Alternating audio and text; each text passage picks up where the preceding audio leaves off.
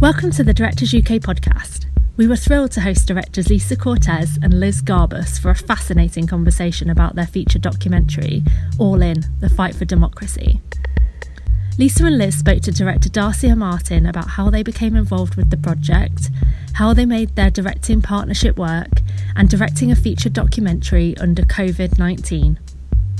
This podcast was recorded after the 2020 US election, but before this year's stunning Georgia Senate election results, which Stacey Abrams, the film's central character, played such a key part in securing.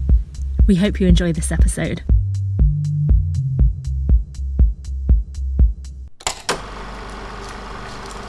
Good evening, everyone. Thank you for joining us to talk about All In, The Fight for Democracy. It's a fantastic film. The Fight for Democracy examines the issue of voter suppression in the United States, interweaving personal experiences with current activism and historical insight. The film exposes a problem that has corrupted American democracy from the beginning. Liz Garbus is an Oscar-nominated filmmaker known for Bobby Fischer Against the World, What Happened, Miss Simone, and a Girlhood, among so many other films. Lisa Cortez produced the Emmy-winning HBO documentary, The Apollo, which explored African-American history through the story of the legendary Apollo Theatre, and has now directed and produced with Liz this fantastic film. Welcome. It's lovely to see you. Thanks so much for joining us this evening. I want to start off, Liz, by asking you how you first encountered this story of voter suppression.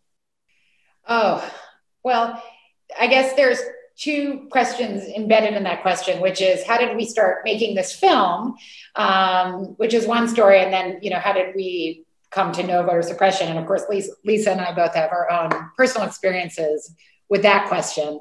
But I'll go to the film. The film came to us from Stacey Abrams herself. She, as I'm sure people know, was running for governor in 2018 in Georgia, and it was a very, very close race, and ultimately she did not become governor.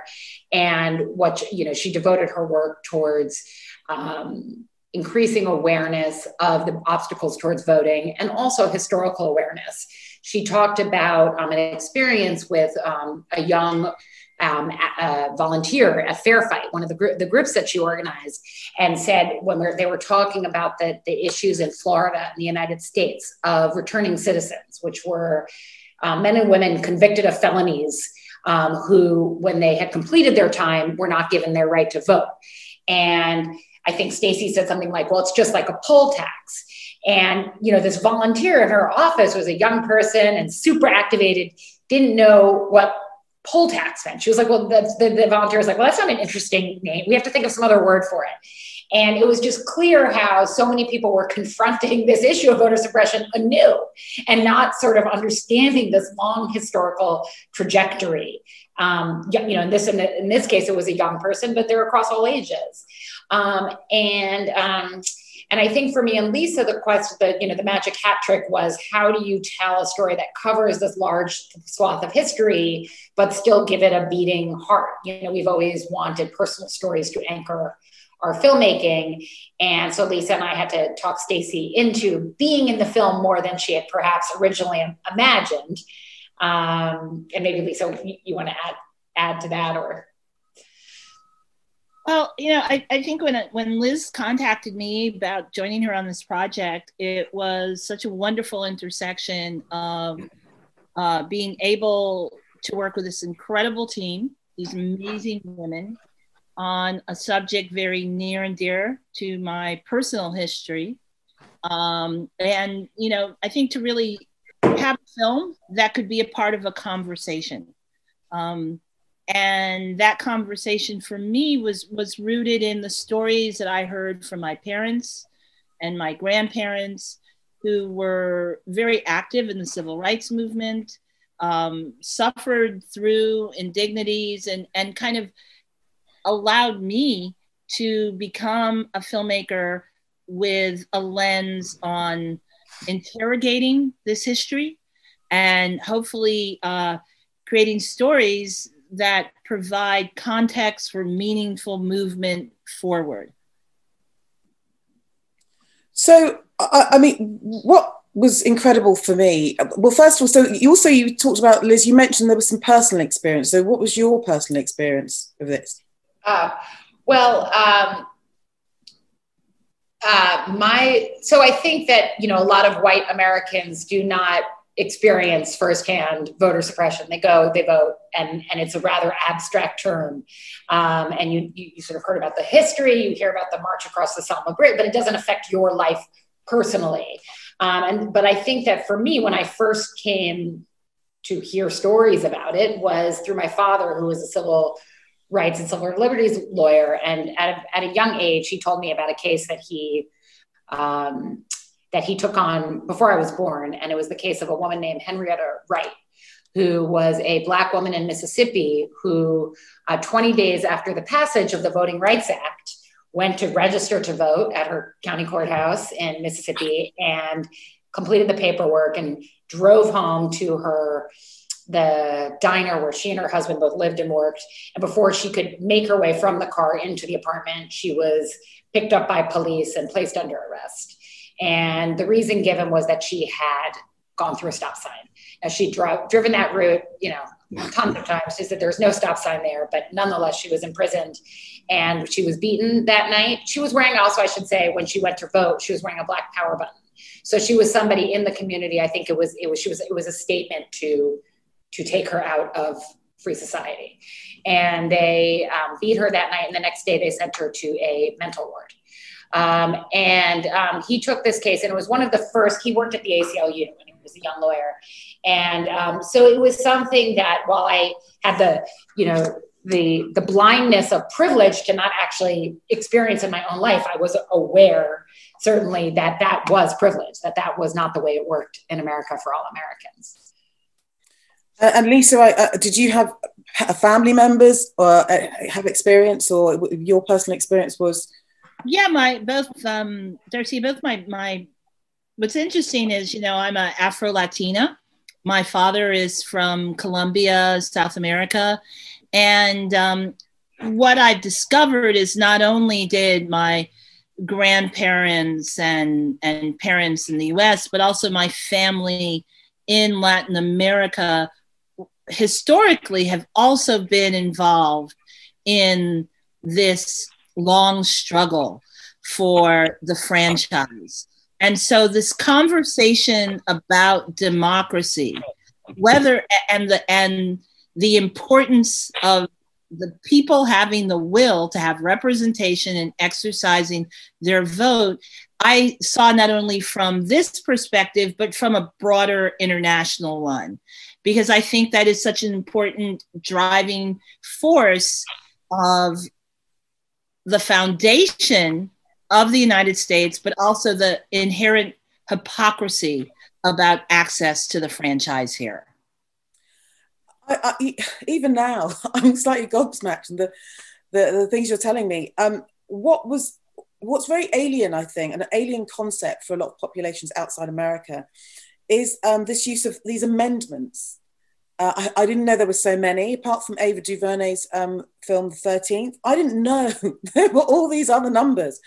So were you always aware of these when you were going through your education in America? And also, had you always intended to explain that in the film? I think I was definitely aware of the Reconstruction amendments. And Ta-Nehisi Coates wrote an incredible book called We Were 8 Years in Power, which talks about, a lot of people thought it was about the Obama years. Actually, it was about Reconstruction, the Reconstruction amendments, which heralded in the period of Reconstruction where there was, this expansion of the franchise and real civic participation flourishing that enabled Black Americans to be elected to Congress and as governors. And so I would certainly have been aware of that.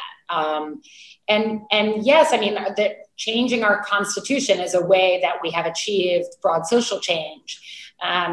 It also has been an impediment. And when you look at the Voting Rights Act of 1965, there have been other ways to achieve social change in the civil rights movement by acts of Congress outside of constitutional amendments, which have such a high bar for passage. And there's a lot of talk in America today about reforming the Electoral College or reforming the Supreme Court.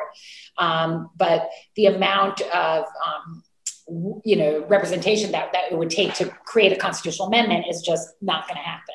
So these amendments have been a fundamental part of American history and understanding American history, and certainly for understanding this historic fight for the right to vote. I think it's interesting, Darcy, is we're both students of history and we were aware, but what's always interesting for us is this monster movie, this thriller component to how the story evolves, to how the monster shows up and you think you've cut the head off and then two more heads appear with a different visage. But the targeted weaponization remains the same. And it's like the TARDIS from Doctor Who keeps landing in different times, but this struggle with power and access to the power is one that is a continuum in our history. With that in mind, I mean, it's a feature-length documentary about something that I would have thought would have, over here would have been like a half-hour show. So at what point did you realise, guys, we've got this huge story. At what point did you think, this isn't 60 minutes, this is feature-length? How does that work?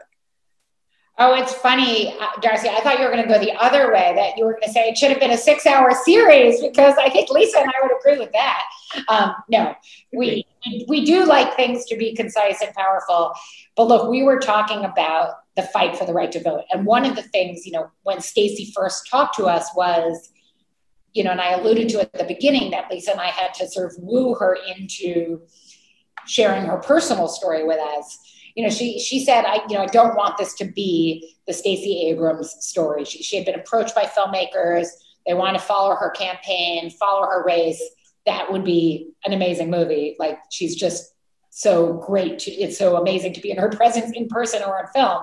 But she didn't want it to be reduced to one candidate, one political race. It becomes about them. And it becomes about 2018, Georgia, those circumstances. It was important to put it in the context of all of American history. Carol Anderson said, you can't understand Georgia 2018 unless you understand the Mississippi Plan of 1890.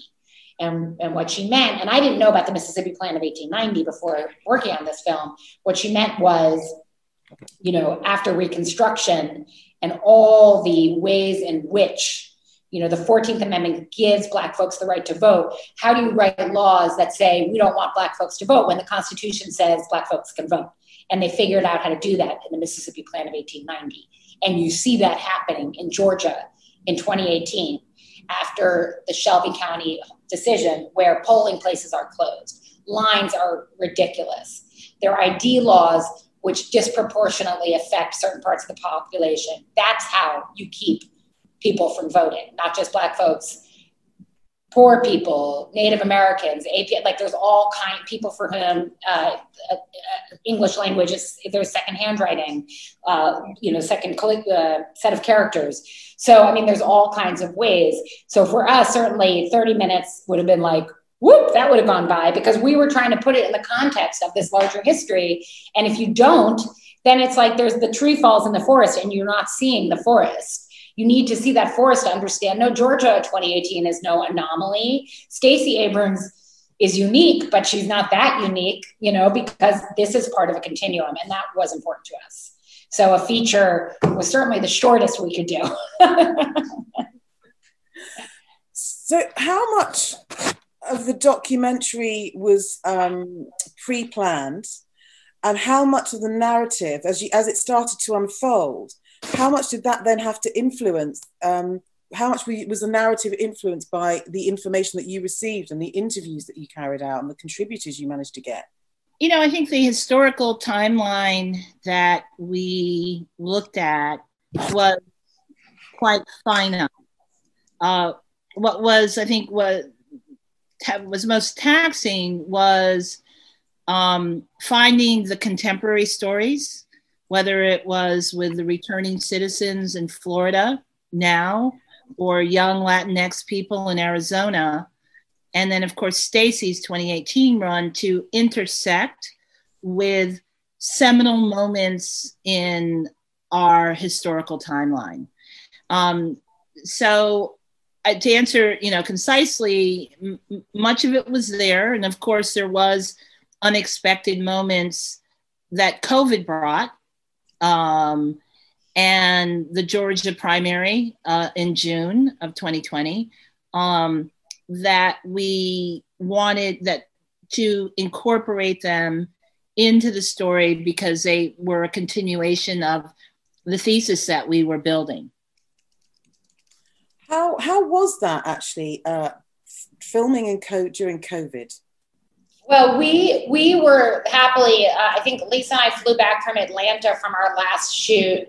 Maybe it was March 9th, I think. And in New York City, the shutdown happened on March 13th. So that last shoot was right in the nick of time. But then we did, of course, have to disperse our edit. And we had a really amazing post-production team who quickly pivoted. Our editor had come. She's an American, but she had moved to Portugal after Trump was elected. And she came back to Brooklyn to edit the film with us. But then was concerned that Trump was talking about closing borders and all this stuff. So she went back to Portugal. So we had to sort of set up this transatlantic edit system. And we also had a local editor here working with us too. And it took a lot of getting used to. But with our team, we did it, and we knew we wanted this film to come out before the election, before the U.S. election. So we took a little extra time, but we made it. And there were lots of bumps along the way, lots of lessons learned, as all of us kind of still continue trying to make films in this environment. But the team was so committed, and there were a lot of sleepless nights getting it all done because there's nothing like being together in rooms and being able to troubleshoot things. And so it was definitely harder, but we got through it. I think what was really helpful was I got a great new pair of pajamas. So, for those 16-hour days or whatever, was like, I'm going to be in pajamas grinding it out. I was very happy with them. And, we kept going, almost at times it felt close to a 24-hour cycle because we were getting scenes from Portugal and looking at them here and making notes. And our animator and illustrator were based in Berlin and Poland, respectively. So there was a continuous flow of material to look at, comment, and incorporate into a cut that was continuously evolving. But I just tell everyone, get those pajamas at work as we are about to hunker down again, and give yourself time because things do not move as quickly, even with all of the great support and virtual convening that we were able to do. It sounds like you were both very early adopters of Zoom by the sounds of it. Your process. Most documentary makers start out with their filmmaking with a feeling that there's a project that they would like to make. Was there then a moment for you both when you knew you needed to make this film that was actually integral to educating a population or a world? I think that I think, like you all in the UK, we've been going through a real crisis here. And, the very foundation of our democracy has been thwarted by claims of rigging this and voter fraud and all of these things. And And the good part about that was that there was so much, people were talking about it, people were talking about voting, people were talking about elections, people were focused on it, but there was so much misinformation and disinformation. And so it did feel crucial to present it. And it's not that we were making an advocacy film for Joe Biden. You know, it was a film about American history and the fight for the right to vote. And voter participation in America is dismal. And that's partially by design. And it was like also to give folks the righteous indignation that, you know, if your vote didn't matter, they wouldn't be working so hard to take it away from you.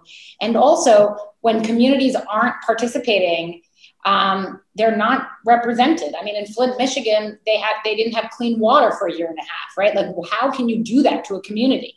You can do that if you're not worried about getting voted out. How do you not worry about getting voted out? Well, you gerrymander, you close polling places, you do all of these things. So it was just so important to tie our well-being as humans and as a community and as a democracy to this fundamental right.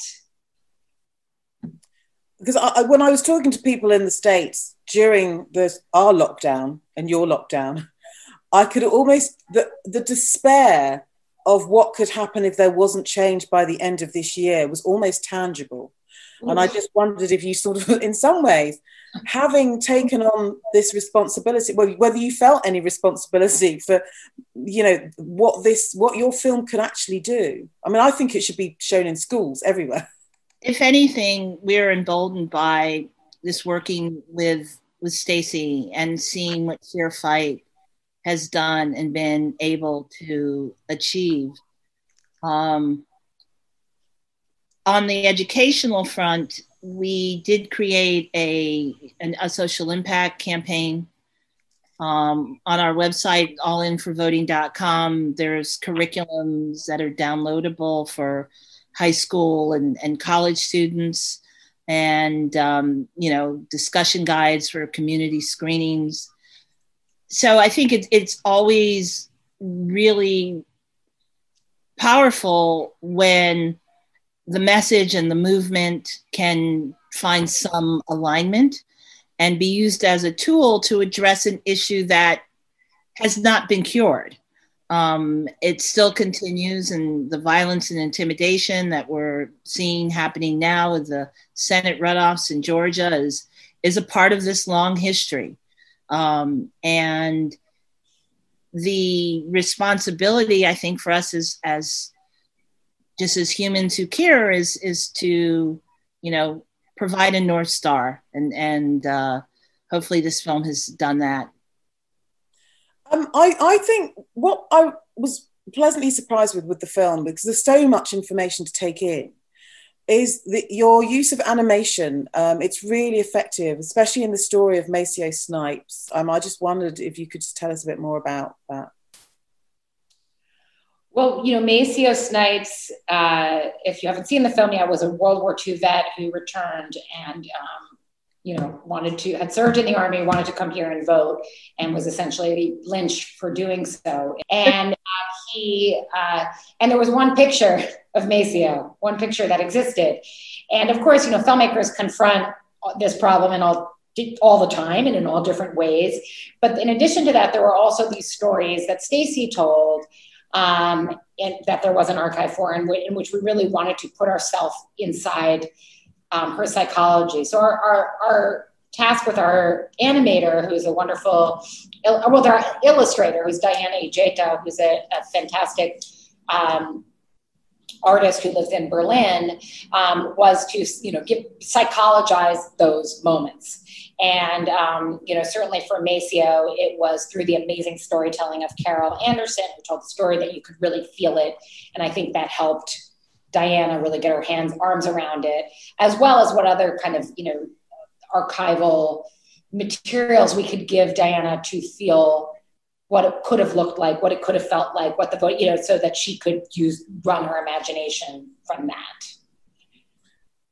So how did you decide to split? Well, so you also use, as you say, graphics as well. So was that something you'd thought about doing before you went out filming, as you started to set up set up the filming and talking to people in interviews, did you already start working out, okay, how are we going to express and get across all this information? How did that conversation come about? The graphics came after, or, as after the rough cut. It helped us to identify places where we felt it was really important to unpack some more complicated ideas through a graphic that could really translate them much more quickly and lucidly. I think I always remember the first one that we started on was in the beginning, which is about the 6% of Americans being able to vote in the first election, and finding ways to represent who Americans were at that time and who could not participate. And then the graph that, boom, lands on the 6% being, the white land-owning men. But I think, story structure proceeded and almost gave us those pockets we landed on to insert our graphics. How did you both decide to split the directing of the film? It was pretty organic. I mean, Lisa, each of us did some interviews. We had 2 edit rooms going, and sometimes, we had a pretty compressed schedule. So, Lisa would be working on a section with an editor. I would be working on a section with an editor. Obviously, we would come talk to each other at all times. And then, of course, there's a massage, they can't just kind of plunk together, that it has to be massaged. But in that way, we were able to divide and conquer. And then, I think our own life experiences, being able to have the conversations that we had coming to this issue from our own personal experiences was invaluable to the process. So in that way, it was really fruitful for me as a filmmaker, and hopefully for Lisa too. Well, to tell the truth, we actually spoke many, many times each day, and a gazillion emails. That was, as we started off this conversation offline, before the pandemic, we were all working together and could have this immediacy of exchange. And so we just found a variety of tools, starting with our morning call every day with the group, to look at what we had ahead of us and to answer different questions on the moving pieces. And then that followed with many exchanges during, the course of the day and, into the evening. Just a quick question from Rui Hamid, which I wanted to ask too, actually, is, was it difficult in getting the film financed, or did Amazon come in full steam and supportive in the concept that you had in mind? I'll answer that, and then I'll turn it over to Lisa's able fill in whatever I've left out or neglected. Amazon, Stacey, I think there was a feeling in this country that this election was one of the most important. I mean, there have been many critical moments in our history. This is one of them. And that, that there was already, a person occupying the most powerful office in our country who was casting doubt on our system. And I think that there was a lot of interest in supporting us making this film. And Amazon did come in at the beginning full steam, and the passion of, there was a particular executive there, Ted Hope, who is a wonderful producer who started working at Amazon and is now back to producing himself. Just like, I think Lisa and I, we just felt his overall passion and commitment. He's like, I've always wanted to start a film about democracy, like democracy around the world. And he just was so passionate about this conversation of democracy and its distortions. And so I think given Ted's energy and commitment, it made us feel really comfortable partnering them from the get-go, and that they would support our vision, and also our desire for this really robust outreach campaign, which was really Lisa spearheaded and could talk more about, but they were on board with that as well. So Lisa, so just going back in terms of, were there any bits you wanted to fill in that Liz? No, the partnership with Amazon across the board has really been amazing. And this is not an infomercial for them, but I've worked on many films and with varying experiences, but the enthusiasm across the board, and the recognition of the importance of this election really helped for us to have this robust campaign and to lean into something that Stacey, said and is kind of underlying, part of the success that we've seen happen in Georgia, which is you have to meet people where they are. And with that knowledge in hand, our film has been available outside of the Amazon paywall many times. It's been on YouTube, Twitch, Twitter, and the support for engagement of a bus tour that went to multiple states, parked in like Walmart, parking lots, and not only screen the film, but register voters. To be able to collaborate with a partner who understands the importance of this history and how this history can potentially speak to those who are suffering from voter fatigue and get them excited about democracy again, has been so heartening. And it definitely was also empowered by, our work with the Raven Group and our incredible social impact manager, Ben O'Keefe, too. Right. We were talking earlier, you told me you finished the picture locked in May, right? Yes, end of May. At the end of May, and then delivered in August.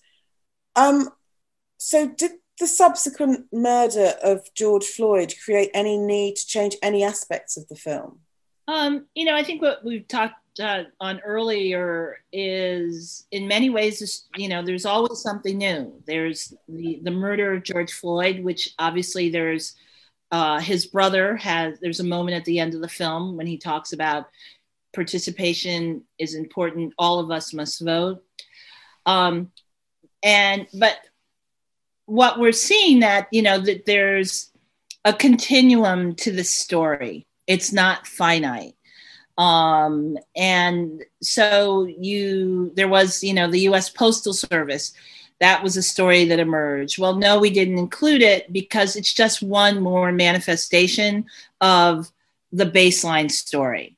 There will always be more.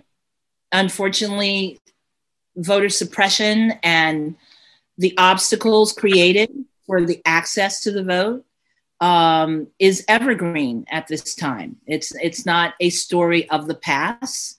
So knowing that, I think, empowered us to feel comfortable to put pencils down so that we could get the film out in time to be part of a conversation, and knowing that there were going to continue to be more stories, but that the fundamental basis was the same, and the manifestations, like I said, of the monster were just going to change its face. Ruhi would also like to follow up on his question, his earlier question. Have you seen a change in commissioning films that tell a different story? And is there an appetite for untold stories in the wake of Black Lives Matter? Absolutely. There has been a tremendous interest, support, funding for diverse stories. I think of my friends who wanted to tell the story about Black Wall Street in Oklahoma, a self-sufficient Black community that was razed to the ground, and violence and intimidation, and many, men, women, and children killed. They couldn't, get their story, their doc going. And there's actually 3 that are happening now. So it shows kind of this, how the lens has broadened, not only because in reaction to this moment, but also just recognition of audiences and the range of stories that people are interested in. Talking of audiences, Anne-Marie Goodwin, who's a fantastic documentary maker, isn't asking a question. She just wants to thank you so much for this documentary. And she learned so much. She was shocked and emotionally moved. She says, I loved the use of animation and graphics, and so did I. I'm also really intrigued about the extra footage. So how much extra footage is there if you then, I know that I really didn't know this. So I'm really pleased to know. I'm going to go back and have another look about how much extra footage is there. Well, I think in terms of, first of all, thank you, Anne-Marie, and thank you, Darcia. There's, was a substantial interviews that go in depth with everyone that you see in the film. And then there's also a lot of historical footage that we discovered. So, I mean, it could be multi-parts, 6 episodes, but we landed on this as the best device, to getting, first of all, completing it in time to deliver, and also to have it move in a way that, it sometimes has the pacing of a thriller. I think that's a part of the conciseness of the approach. I think you just answered my next question, because I was actually going to ask, what do you think is the key to getting your audience to really care about voter suppression and their voting rights?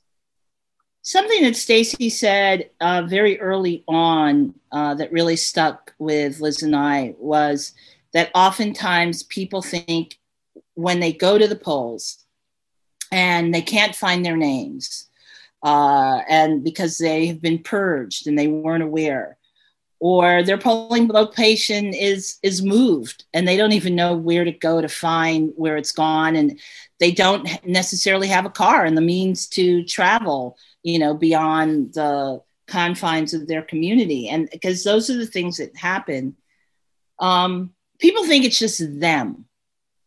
They think it's singular. And to understand how calculated it is and how far-reaching was something that was really grounding for us to hear that from Stacey, and then start to see how it played out through history, but also through, right now. I was surprised at how emotional I felt in some of the scenes with people celebrating that they'd got small victories. Were there any times that you were out filming that you were bringing these stories to us that you just felt so emotional, so choked up? There's several, but one that really stands out is we went to Phoenix, Arizona, and spent time with the young people of Lucha. These are Latinx folks, many who come from mixed documented households. Their parents might not be documented, but they are. And they are so committed to the idea of democracy that they would go from, parking lot to fast food restaurant, and just ask every single person if they were registered, if they weren't, would they? And oftentimes, we're not warmly greeted. There was many a time that the manager of the local store would come out to chase them away, to tell them they couldn't be there, even though they could be, threatened, like, I'm going to call the police on you. But they kept going, and they would call their friends and say, come help us. They were relentless. And I think that speaks to a lot of what happened in Arizona when you see the commitment to making this most fundamental change. Well, John Dower wants to thank you for a hugely powerful and shocking film. And he said the big contemporary pivot point seems to be the 2013 National Court ruling to allow changes in voter registration rules. Do you see any way this could be overturned and the system made fairer again? Well, thank you, John. What he's referring to, as you've all seen, is in there's this tremendous progress that happens as a result of the Voting Rights Act of 1965. And in 2013, when Shelby County v. Holder is passed, immediately, like hours after it's passed, there's all these strict laws that get passed in Texas, in Virginia, North Carolina. And it's amazing how these conservative forces were ready to repeal all of the progress made. The John Lewis Voting Act is sitting there on Mitch McConnell's desk. It's been sitting there for quite some time. I'm hoping that there will be change that will happen shortly, and we'll know in January, that will allow for the important protections of the Voting Rights Act that were gutted and that are contained in the John Lewis Act for it to pass. That's what we need to happen. Were there not any stipulations about what you could say in the film, being released so close to the elections? Or was that fine? No, there's no restrictions, because it was, there still is freedom of speech. And if there was anything that was of concern to us, we did vet it with our attorneys. And also, every statement that is made is based in fact. There are many people on the conservative side who do not like this film, but no one has ever questioned the facts that we presented. Wow. Well, I'm going to show it to all the children over here, so they're grateful for the rights they have, and I wish they'd go out and vote more. But I also want to say, I want to find out what's next for you. What are you doing next? Well, in the most immediate future, I am working with a nonpartisan group in Georgia called Black Voters Matter. I've just finished directing some spots to engage the folks of Georgia in the Senate runoffs in January, which are very important. And then I am also working on a new documentary I'm directing about a very important historical institution. So I'll be able to share more on that later. Fantastic. Well, I just want to thank you so much for this amazing insight. I feel very privileged, and it is an absolutely fantastic film, which I'm going to watch again and again and again, because there's so much information in there too. So thank you so much for joining us this evening. Thank you so much, and to everyone who tuned in. I know it's late in the UK, and we really appreciate your sticking around to join us in conversation.